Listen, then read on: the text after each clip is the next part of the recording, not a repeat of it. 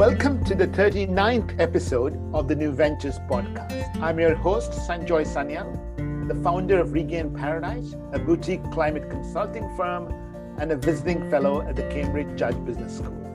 I host the New Ventures podcast to help people starting climate initiatives to learn from practitioners who have been already progressed in these paths. Have you ever wondered if it is at all possible to predict how climate change will affect the business you are in 30 years from today? You can actually make a good guess using data, scientific studies, and artificial intelligence. To discuss that, our guest for today is Iggy Bassi, founder and CEO of Servest, a company here in the UK, which is working on climate intelligence. Welcome, Iggy. Thank you very much, Sanjoy. Thank you for having me on your show. Iggy, we'll break up this conversation into three parts. First of all, obviously, because it is a complicated topic, we'll spend some time in understanding your offering. And then we'll talk a little bit about the applications, how people and customers actually use it. And then because your company is so unique and interesting, we'll spend a little time about your own business and values. Let's start by understanding your offering. Your EarthScan system starts with what you call assets. Let's just understand what this word assets mean. Yeah, absolutely. So we are very concerned about the impacts of climate change, climate breakdown, climate crisis, climate emergency, call it what you will.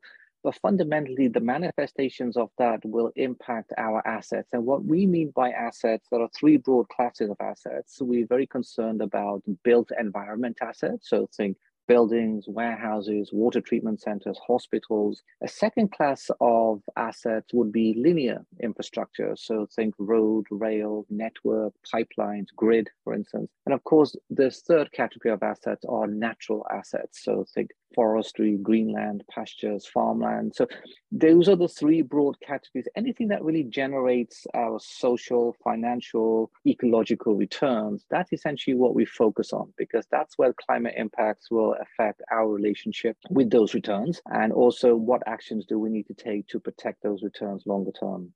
And to understand impacts, you use both peer-reviewed science and remote sensing. We will try and understand those a little bit. Maybe remote sensing is easier to understand, so we start there.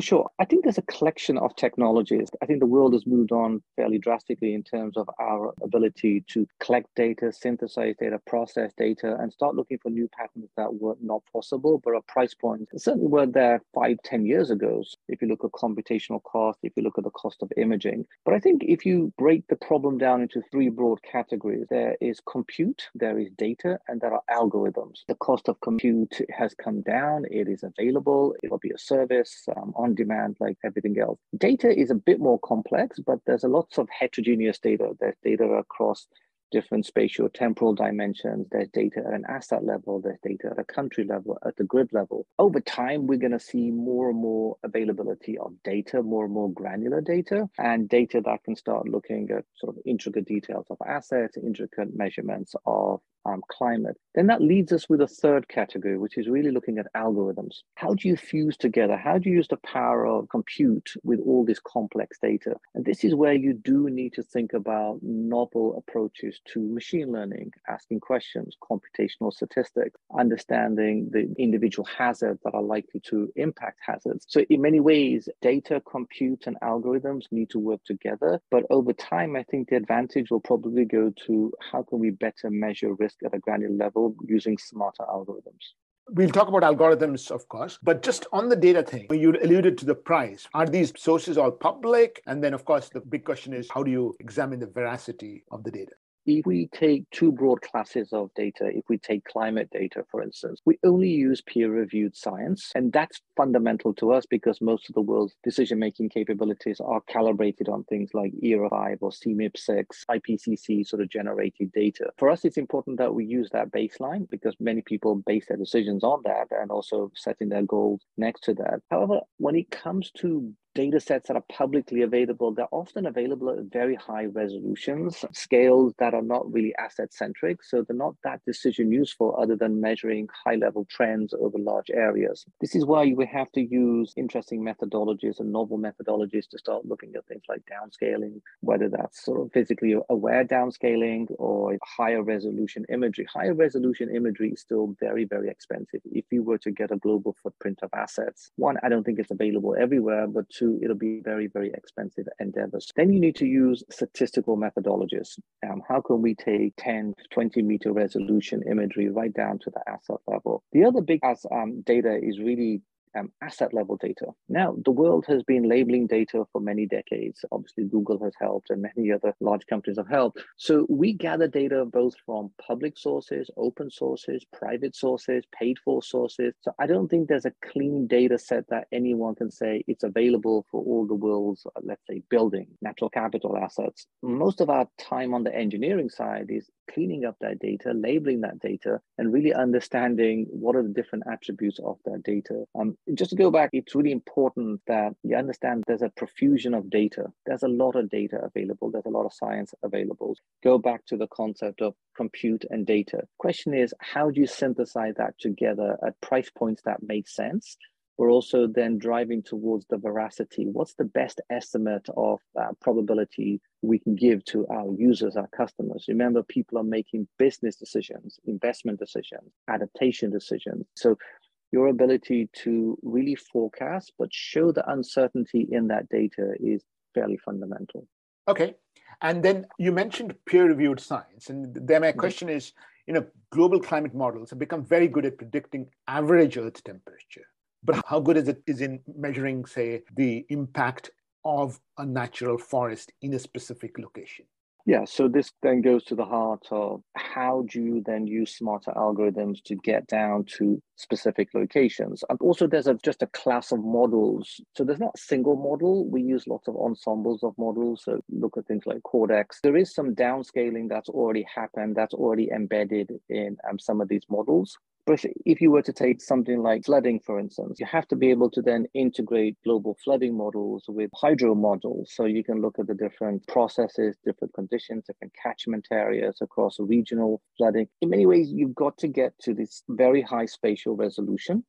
You need to be able to simulate things like water flows, topology. So you have to sort of develop digital terrain maps, for instance. You have to start using machine learning techniques to say, okay, how do we get a better signal which is closer to the asset level? Because you're right, it doesn't come out the box, and therefore it takes a fair amount of work, both engineering, machine learning work, computational statistics, GIS work, to stitch all this together in fairly novel ways to give fairly unique insights for the first time.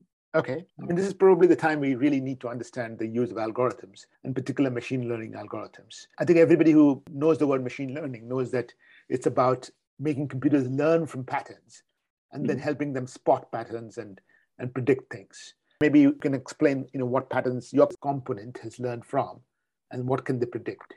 Yeah, Earth science is trying to make the historic Earth system models more accurate, better, reflect many more variables so we can understand the interrelationship between the variables. In many ways, you're trying to represent as much of the physical world as possible within your modeling framework. You need to be able to move away from single hazards. I think univariate modeling is useful. It's got much, much better. But actually, the world is really exhibiting patterns where you need to be able to measure multivariate risk over multiple timeframes under different emission scenarios as well. Machine learning can help fuse together different models, different variables, different physics approaches, different spatial temporal resolutions in fairly unique ways to be able to give greater resolution at the asset level to make it more decision useful. Machine learning, like everything else, is just a great tool. At the end of the day, can I give somebody a better ability to make a decision? The outcomes are very important as well. There's different classes of machine learning we use, everything from GAN to computer vision, I think all the usual classes. It's the interdisciplinary nature of this problem, Sanjoy, that allows us to get a better signal of what we call climate intelligence. I think what really matters here is how decision useful is the outcome that we're giving for people to make that decision. So we ultimately want people to make low regret decisions, because that's the first wave of buy-in, to say, I'm looking at your predictions, I'm looking at my risk on my assets. Can I make some early decisions? Can I think about low regret decisions first? And then as I get more comfortable with these risks, as I can correlate this risk to my business patterns, can I take more bets? Can I make better business strategy decisions, for instance, like should I be buying this company? Should I be building a new factory in location X? Or what's going to happen to my existing factories from a EBITDA cash flow point of view, from a valuation point of view? How much value am I likely to lose over time? The word machine learning is very big, it's very broad, but there's lots of classes of classical statistics, computational statistics, physics models, ecological models that feed into that broader category. I think machine learning can help reveal the magnitude, the timeframes of climate impacts a lot faster with greater accuracy and over more space. We can start modeling very complex portfolios that sit in multiple countries through machine learning, which is quite difficult to do with historic models. So I think there are limitations to existing models. They're just never been computationally efficient. So we've tended to take very small samples. I think that's all changed. I think high performance computing can fundamentally change that. We can build new classes of models where you can encode the laws of physics into those modeling frameworks. So there's less bias. They are more reliable, but ultimately they're more decision useful. And that allows us to really build a new class of earth science models for the very first time. So we can deliver greater frequency of decisions, greater analysis. You can compare larger spatial temporal scales. But also, more importantly, you can start interconnecting physical sciences with impact sciences. This is everything that the world of science is telling me. Now I can map that onto the financial impacts, the actual impacts that are going to impair my assets. And that's going to be a big change over time as well, because the world needs to encode as much of the science world into business language through the use of climate intelligence. The world needs to uncode the scientific language into business language. I think I couldn't agree with you more there. What I'm trying to figure out is, in order to predict the future, the system must learn from the past. In your case, it's the systems are learning from the past climate data, is it?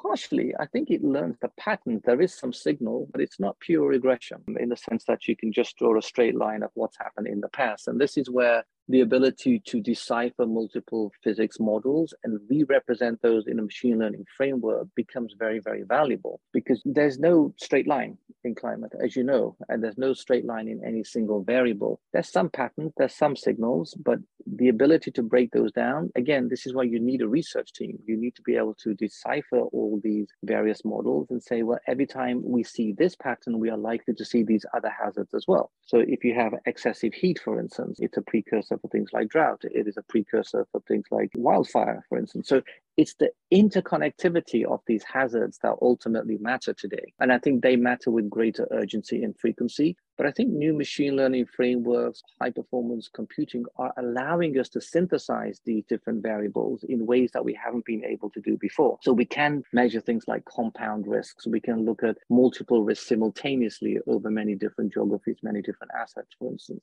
Absolutely. Which is why there's no one path, no linear path, which is why climate change, they use this called scenarios, right? And that makes it even more complicated, because these scenarios are not just physical scenarios, they're policy scenarios. Whether the policy is orderly, disorderly, quick, fast. I mean, I guess that makes it complicated. And perhaps if you can help us understand how you model that uncertainty, be helpful. Yeah, absolutely. So there are two broad areas that policymakers and sort of regulators sort of asking us to look at. If you were to break them down into two broad classes of models, first of all, there are models looking at physical risk or sort of biophysical characteristics. And these are really assessed through generating scenarios, which are really built on the back of Earth system models. That looks at the sort of complex tapestry and interaction between oceans, land, ice, the biosphere, for instance.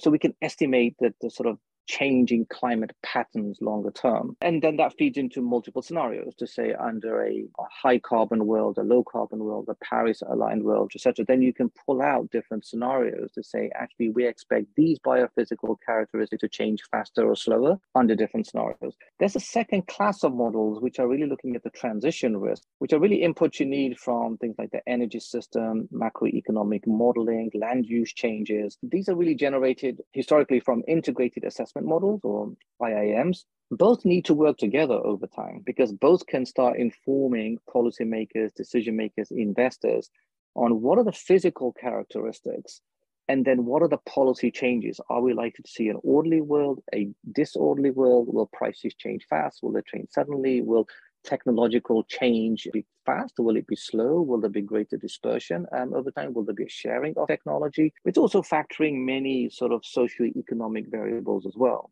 things like population growth, energy usage, per capita usage. So these are deeply complicated two classes of models that then have to come together so people can make everyday decisions, whether you're a policymaker, you're a bank, asset manager, insurance company, you're a community manager. These are deeply complicated problems, Sanjoy, because you're sort of dealing with biophysical characteristics and you're dealing with policy, behavioral change, technological change, cost structures, absorption rates of sort of different technologies. So they have to come together, and there's no such thing as a supermodel because it just doesn't exist. And it'd be very difficult to take what are essentially policy decisions alongside biophysical decisions, which are kind of natural processes. Absolutely. And this is why it is so difficult to model out. One thing I wanted to pick up a little bit on, what you already mentioned about hazards. It is not one type of hazard, very clear. My question is, hazards in what time frames? Obviously, a hazard in 10 years time frame, in 20 years time frame. What can you predict?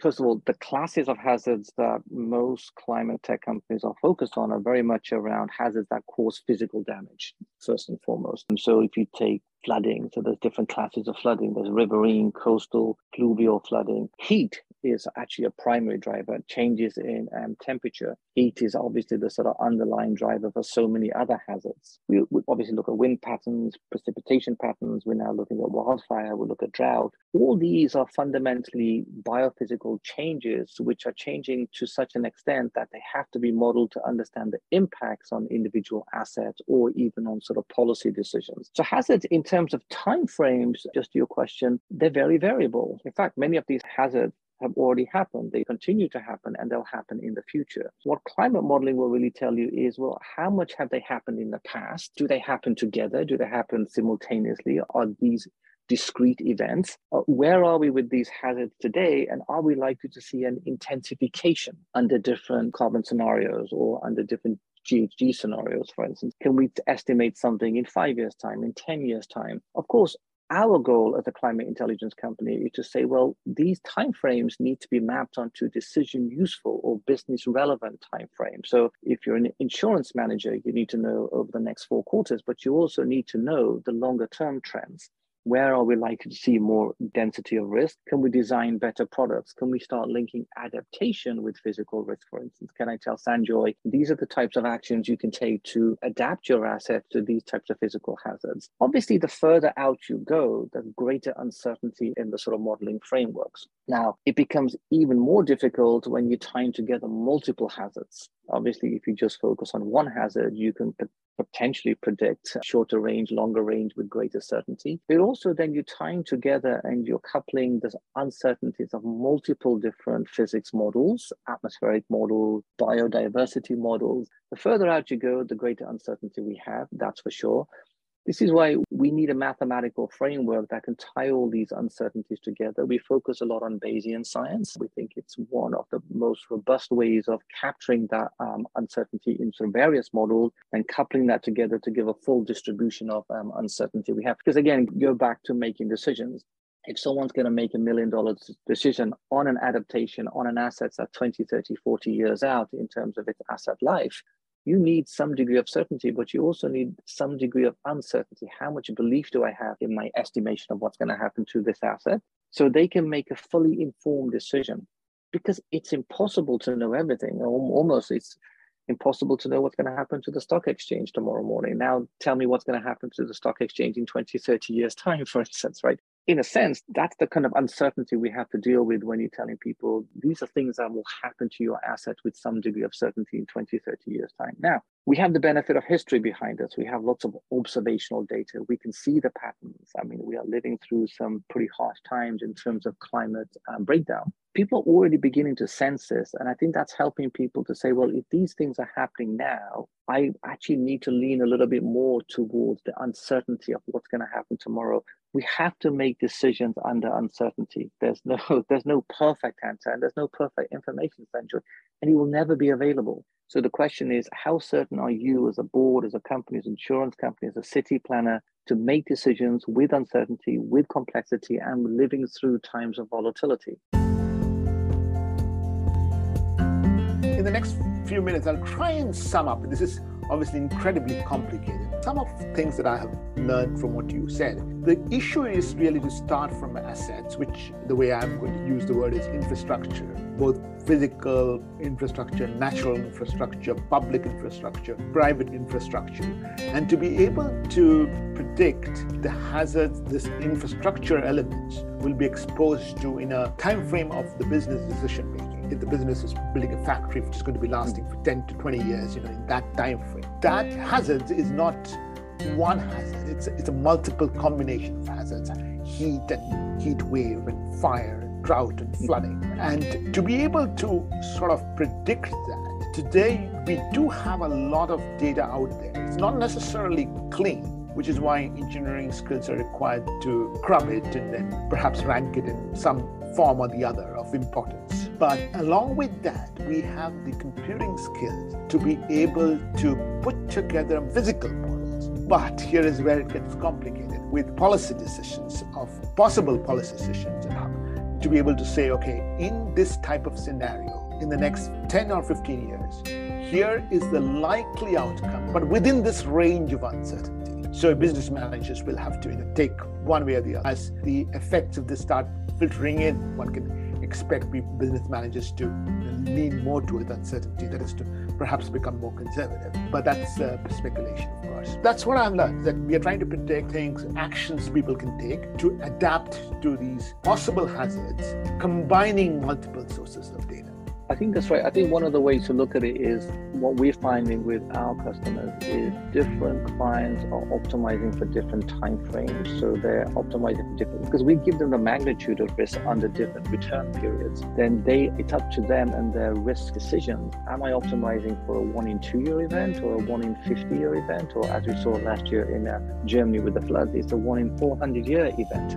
Actually, different cultures and different businesses have very different appetites to risk. Some people just want to optimize for short-term risk. Some geographies and some cultures which are looking at longer-term risks because they're just better understanding the risk equation. There's a culture of risk management. I would say some of our German clients are a lot more interested in longer range, not just the probable outcome, but the worst outcome. Let's plan for that. It really depends not just on the outcomes of the model, but what is the decision-making framework? What is the appetite for risk? Can I transfer that risk to insurance companies over time? These are complicated decisions. The outcomes of the models and the probabilities and the sort of directional view of where that risk will go then has to be mapped by decision-making frameworks, which is the part of the enterprise risk modeling as well. So this feeds in. This is not a singular risk. I don't expect people to take climate intelligence and make singular decisions. These are bounded by many other variables. It is, and obviously that has broader macroeconomic implications as well, of course. But I'll end this section by asking you one more question, Iggy, about what I really found interesting in your website is you've done some climate modeling in cities. All the examples that you've given are largely, I guess, private sector. But what are your findings in cities, and what type of adaptation actions are city planners thinking about? Yeah, so that's a great question. City planners for us are no different to sort of enterprises. They need to look at an asset level across their city and ask themselves some questions. How do we think about integrating adaptation throughout the life cycle of various assets? So most cities build about, well, in the sort of West at least, build about 2 to 3% of net new stock every year. Those are almost easier choices because they can be built for zero carbon and high resilience. It's the stock of assets that have been built decades and decades ago.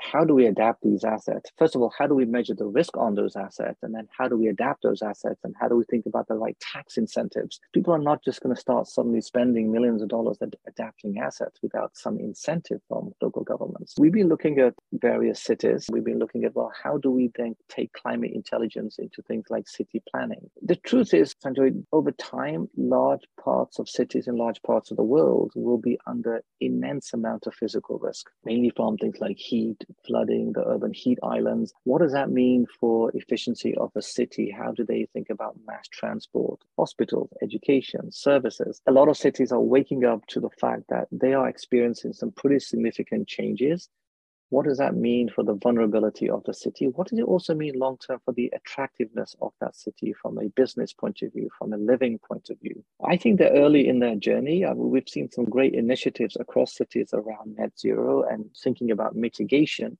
Very little on adaptation. I spoke earlier today to one branch of the UN, and they're now beginning to take this issue of adaptation a bit more seriously, structured at a city level, at an asset level, at an individual sort of facility level. What's going to happen to facility A versus facility B? Again, go back to algorithms, data, and high performance computing. Our ability to look into cities, look at buildings, look at their physical structure, look at their damage functions, and say, well, these assets that were built in this time period with these materials are likely not to pass a certain threshold of risk. These will require some attention. So we just did an exercise. As I was speaking in Dublin not too long ago, we looked at just flooding risk, like a single hazard over a business as usual case, and something like 8,500 assets in the city will be underwater within the next 60, 70 years, right? Just to show the power of analytics at an individual facility asset level, and to say what's the degree of risk that these assets will suffer,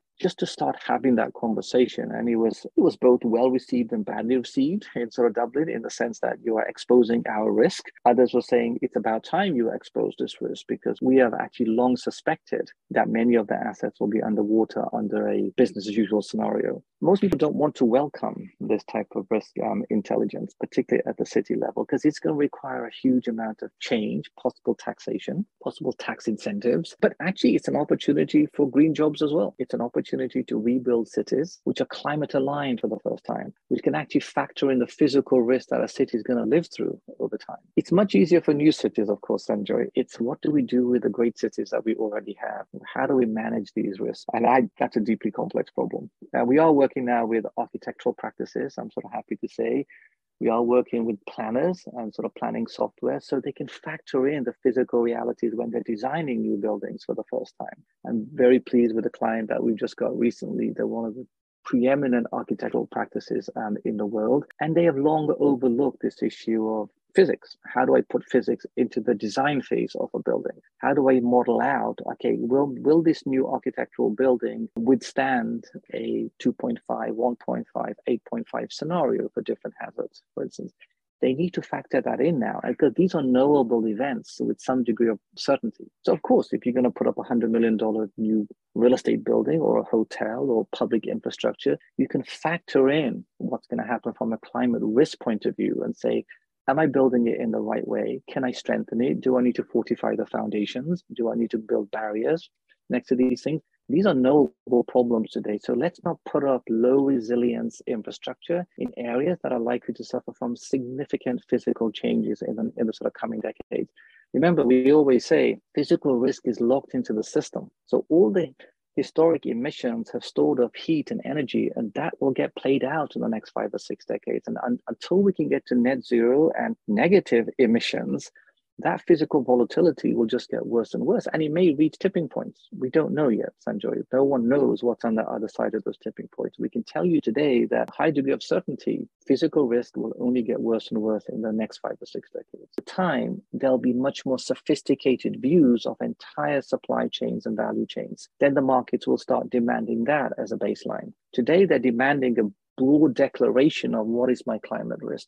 Tomorrow, or in 3-4 years' time, they'll be demanding very sophisticated views of what is your codependent risks within your networks of assets, B2B partners, funders, exposure to different countries, for instance, exposure to different hazards. And also, remember, disclosure is also concerned with transition risk, not just on this sort of physical risk side, it's also on the transition. What's going to happen to your assets in terms of, are you going to suffer orderly, disorderly changes, disruption to your business model because of changes in policy, technology, or market prices, also just some radical breakthroughs. All that needs to be fused together in a disclosure report. And again, very, very complicated, because you're dealing with variables that you haven't really calibrated in your risk models, you haven't reported against before, which is why I think particularly public companies have been quite nervous about disclosing their risk for the first time to say, well, what do we do? What level of granularity do we offer the market? And the regulators are giving some latitude in sort of not setting too prescriptive areas. I think they've given about 11, 12 different areas which people are giving you best practice, but they're not making it prescriptive that you have to do it in a particular way today. Unlike financial statements, which are very, very prescriptive. There's certain things you can and cannot say. It's a rules-based system. I think climate disclosure right now is not really a rules-based system. It's a large ground for you to declare directionally what's going to happen to your climate risk. But I think that will change, Sanjoy. Next 3 or 4 years, we'll have the exponential tech, the machine learning frameworks that can start looking through beyond broad declarations of climate risk into asset level risk and also connected risks. Right. Actually, Guy, I was looking at some of the disclosures made by the financial institutions, and I cannot agree with you more that the variation of disclosure. And I just understand that people need space and time to learn. And I think that's really what's happening. I think so. The variability we see today means that you can't compare security A to security B. There's some certain guidelines that we look for, like, are these standardized? Can you repeat that experiment every year on your sort of methodology? Is it verifiable? Is it objective and unbiased? So over time, I think these disclosures will have to abide by some of these rules, because as a few companies do it, then the market can say, well, these companies are disclosing a lot more information at a granular level. They're also disclosing their connected supply chain risk. Actually, this should be the template going forward. It always takes a few pioneers in every sector. And I think we're likely to see that amongst some of the listed companies, people who are disclosing faster as a form of competitive advantage as well over time. Exactly. You brought up this point about supply chain a couple of times, and I wanted to understand, obviously, supply chains in today's world has become increasingly globalized. Now, of course, we know that the pace of globalization has slowed a little bit, but it's not stopped. And so how, is it possible for companies to look at their global supply chain and do analysis of risks that we talked about? This is precisely what we want them to do. It was surprising to us that they voluntarily wanted to look at their supply chains, because our initial use case was very much around baselining their own risk on their own assets for their internal reporting. Well, it didn't take them too long to figure out, actually, can I look at my suppliers next? So we have a large retailing client, for instance. They are now looking at their top 75 suppliers and sharing the intelligence with them. Because ultimately, once you can share the risk, you can take collective effort to figure out, well, how do I adapt to this risk? How do I address this risk? How do I understand this risk? How do I have that B2B conversation for the first time? This is one of the reasons we don't just do modeling. We don't just model stuff out. We actually think about, how do we create network intelligence over time? This is why we've actually pre-populated our platform with millions of, actually now hundreds of millions of assets, so people can build portfolios of most critical suppliers in different parts of the world, and they can measure the risk on those assets as well, on their asset. That becomes really important when you have supply chains that are highly dependent on variables like nature, water, rising temperatures, greater flooding. All that then impairs your business efficacy, right? What happens to your business continuity if 15 of your suppliers, which are geographically concentrated in one area, they suffer from flooding? Let's say you had components coming in from Pakistan, for instance, over the last month or so. We've seen some terrible episodes of what's happened there. So it allows companies to start thinking about, well, how do I diversify my suppliers? Now, not every supplier can be moved, Sanjoy. If you own a mine, for instance, or a cobalt mine, you can't move the mine. You can't move things like coffee production. But the question is, can we have those B2B conversations? We can say, can we think about joint adaptation? Because I am dependent on you and you are dependent on me. So given that, can we adapt these assets together? Can we figure out what is the extent of physical risk? Do I need to build more barriers? Do I need to think about HVAC systems? Do I need to think about diversifying my supply chain? All this then feeds into decision-making processes at the enterprise level. But supply chains are critical, because I think you're right. We have optimized for cost over the last 50, 60 years, and often at the extent of resilience. We haven't optimized for the right resilient supply chains. We've optimized for the least cost supply chains over the last 50, 60 years. And that's biting us hard, because the distribution of climate risk disproportionately fall on areas which have low costs. That's only going to get worse, Sanjoy. Right. I'll try and sum up this section a little bit in the following way. I can sense that there are some key reasons companies are coming to you, private sector companies. Obviously, one reason is the disclosure requirements. And today, I'm almost tempted to use the word, they're crossing the river of disclosure by feeding the stones. I mean, they're exposing certain things, learning, and so on and so forth. But one of the things that you said will stick with me, which is people are asking you, is it an event or is it a trend? And people are tempted to think that it's a trend, and then they're asking deeper questions. What happens to my global supply chain? What can I do to make myself and my supplier more resilient? What am I going to do across countries? On the public sector side, I'm sensing that there is both fear as well as excitement about what we can do, and fear of what I stand to lose in some ways. Right. But again, the example that you gave about somebody building a large building or a public building or a hotel, thinking about the risks that you have to build against for the next 20, 30 years is probably what you call low regret, things which you have to do anyway. So that's the way I'll sum up this, applications of your modeling in real life cases. Just one extension of that is, if you look at the last 5-10 years and look at what's happened in digital data, in modeling capability, machine learning breakthroughs, and say what's going to happen in the next 10 years, then we can no longer say that climate doesn't cause disasters.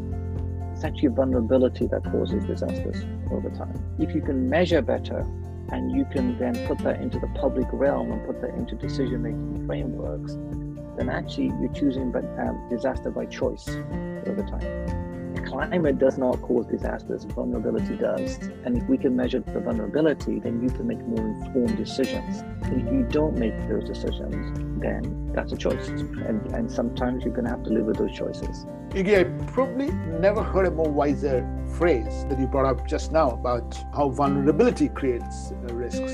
And coming from the emerging world that I come from, Asia and Africa, where I've worked, I can see this so clearly, vulnerability that is caused by the local damage to the environment as opposed to the global climate change issue. And then vulnerability that is caused by socioeconomic inequality, gender issues, and so on and so forth. We will move on. We'll end by talking a little bit about your business. You're a certified B Corp, right? Yeah. What does that mean practically? And practically, it means we brought together a collection of fantastically talented people who want to marry mission in their everyday work. And we've sort of codified a bunch of business values, or sort of company values around objectivity, community, integrity, humility, curiosity. And that kind of underpins all of our policies, everything from our environmental footprint, of course, as a sort of climate tech company. We also think about welfare of people, the training of people. It's a codification of multiple areas. And then there's an independent body that scores every B Corp company. So you have to maintain and score a certain level. It takes about 2 years to get the process done, but it's worthwhile if you want that codification of those values.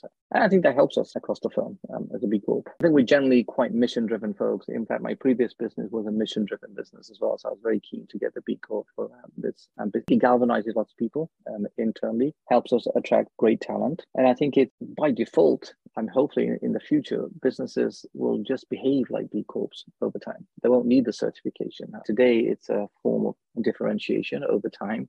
All businesses should be thinking about their stakeholders, the way they treat their employees, the way they think about their carbon footprint, their energy usage, and how they work, how they reward people. All that plays in. I think we have a score of around 104 or something. So it's a reasonably high score as a first-time B Corp, and we'll fight to make sure that we can maintain that. Let us talk a little bit about your team, which is obviously anybody who has listened to the previous part of the podcast will understand is an incredibly talented team. It's talented, it's multidisciplined. I always say that in any ordinary company, you wouldn't need to bring all these skills together. But when you're tackling things like climate, you have to fuse together many different disciplines and that includes from all the way from business to software applications to academia to research. And that presents challenges by itself, but then you have to think about what does a unifying culture look like? How do we work together? How do you get a researcher who's been in university for many years to work together with someone who has delivered client products before, right?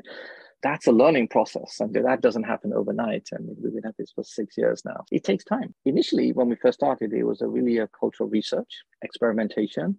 Then we moved slowly towards product, and now we're moving towards a user-centric and a customer-centric firm. And You have to carry people with you all the time. And that's hard.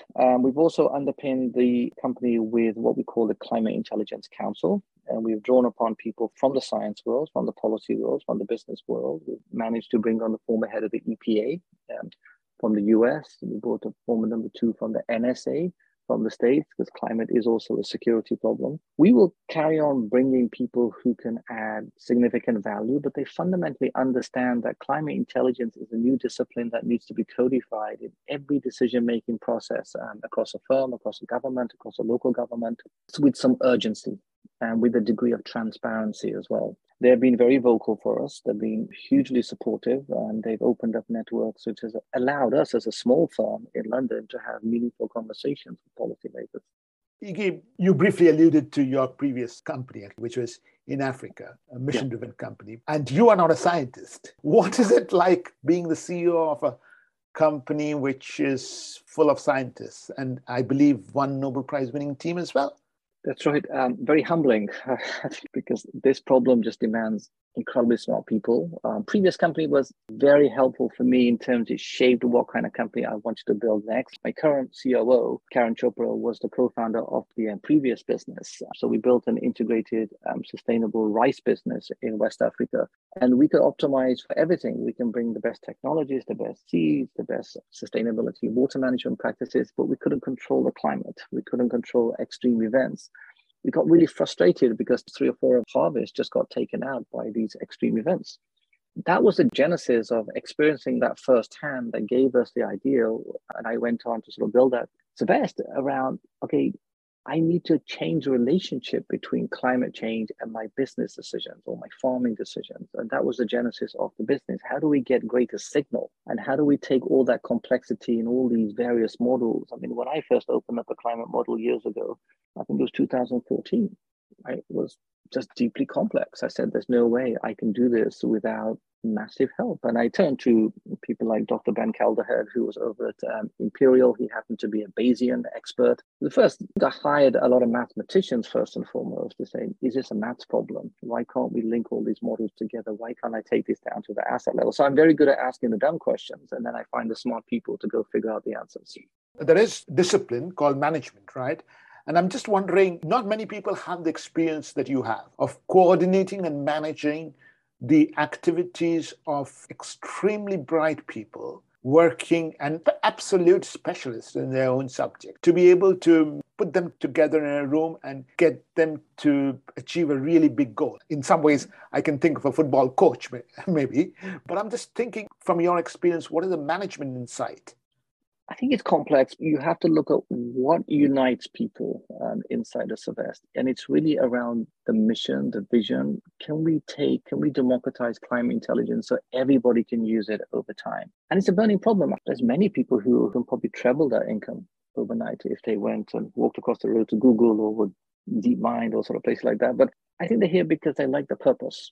I think purpose-driven businesses in and of itself actually binds lots of the culture together. And then on top of that, we have codified this as a B Corp. We spend a long time on how do we build a culture. In the first 3 or 4 years, we had so many workshops in terms of what kind of company do we want to build? How do we think about management? Not in the classic hierarchical sense. And I'm more of a flat hierarchy person generally. So I would say the last year or so, we've started building a new raft of management team at the very top. We brought in people like Matt Vanderzee recently. He was a VP engineering at UiPath. People who have seen scale, because I think it was Karen when he joined me again last year after 5 years of being a senior advisor, he said, we have to marry mission with method. Right? It's no point being high on mission and having no method. And it's no point being high on method when you're trying to tackle this type of problem because you need mission-driven people. How do you fuse together our sort of M&M machine, mission and method in ways that are practical that can ultimately drive a business? We are a for-profit business. At the end of the day, we do have investors. I do have boards, and they ask very penetrating questions. So of course, you have to design a culture which is driven by markets, business strategy. Can we be the best platform in the world? world? Can we also offer a fantastic service to our customers? Like, can we give them new insights that they don't have before? And all that needs to feed all the way from the product team, from the scientists to the engineers, to the front-end engineers. All those teams need to come together. So we've moved a lot more towards mixing scientists and engineers together into teams. And that's been pretty successful for us. It's been a change. It's been a lot of change management over the last year. A lot of that has been driven by Karen. But I actually think we've seen the fruits of that now, because even when I talk to some of my scientists now, they're talking to customers, which is exactly what I wanted them to do. So customers can ask the really hard questions, and we have the best people answering those questions. Culture and management it's a learning process. This is my third company, and each one is very, very different. There are some common patterns. A lot of that is around not having too much hierarchy. I mean, for me personally, but hiring very competent people who have seen some of this before, Sanjay.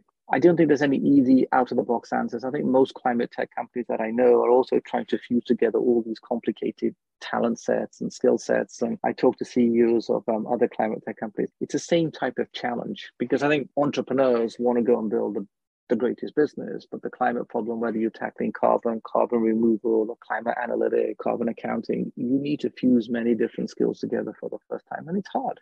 It's hard because there's very few playbooks. There's very few great examples of how climate tech companies should be built, can be built, and how they can scale. Not many have scaled so far. It's still very, very early days. One of my previous managers used to say, hire talented people and get out of their way. That's right. Exactly. I'm going to ask you, Iggy, any final message that you want to leave for our audience today? I'd just say the question of climate is a complex problem. I do urge people to accelerate their understanding, become more climate literate, because I think the surface area of risk has fundamentally changed. And I think your relationship with climate has to change. You have to embrace it. You have to understand it. It's really interesting. When we first brought on some initial customers onto the platform back end of last year, they were gingerly settling around the platform, and we were gingerly trying to figure out how do we explain these complex concepts to them. Now we bring on customers and it's become a lot slicker all of a sudden. Like, we have figured out what the pattern recognition, like what works well for a mid-level manager, senior manager, a risk manager, ESG manager. So we can drill down a lot faster. I think we've had a couple of iterations of the product over the last 2 quarters as we've learned from how are people absorbing climate intelligence? How are they thinking about it? Where are they using it? Where are they getting stuck? So my message is your relationship with climate, whether you like it or not, Sanjoy, will change. Therefore, it's incumbent upon you to understand those risks, become a lot more literate, and understand how can I embed that into my decision-making framework. Because we can't go on ignoring climate. I think we've done that for far too long. And I think climate will change in ways that I think will force people to change. And I think that's what disclosure really is. It's like an institutional forcing to say, you need to wake up to this risk, whether you realize it, don't realize it, want to realize it, believe it's man-made or non-man-made, almost doesn't matter. You need to confront it. And if people want to get in touch with you? Yes, so if anyone wants to reach out to Savess, we can be reached at www.savess.earth and send us an email or log in online, and we can get one of our salespeople or one of our BD people to connect with you, have an early conversation with you. Thank you very much, Iggy. Yeah, absolute pleasure, Sanjay. Lovely talking to you. On that note, thank you very much. Follow me on LinkedIn, Medium, and Twitter to get fresh international perspectives of what people across the world are doing in this decade of climate action.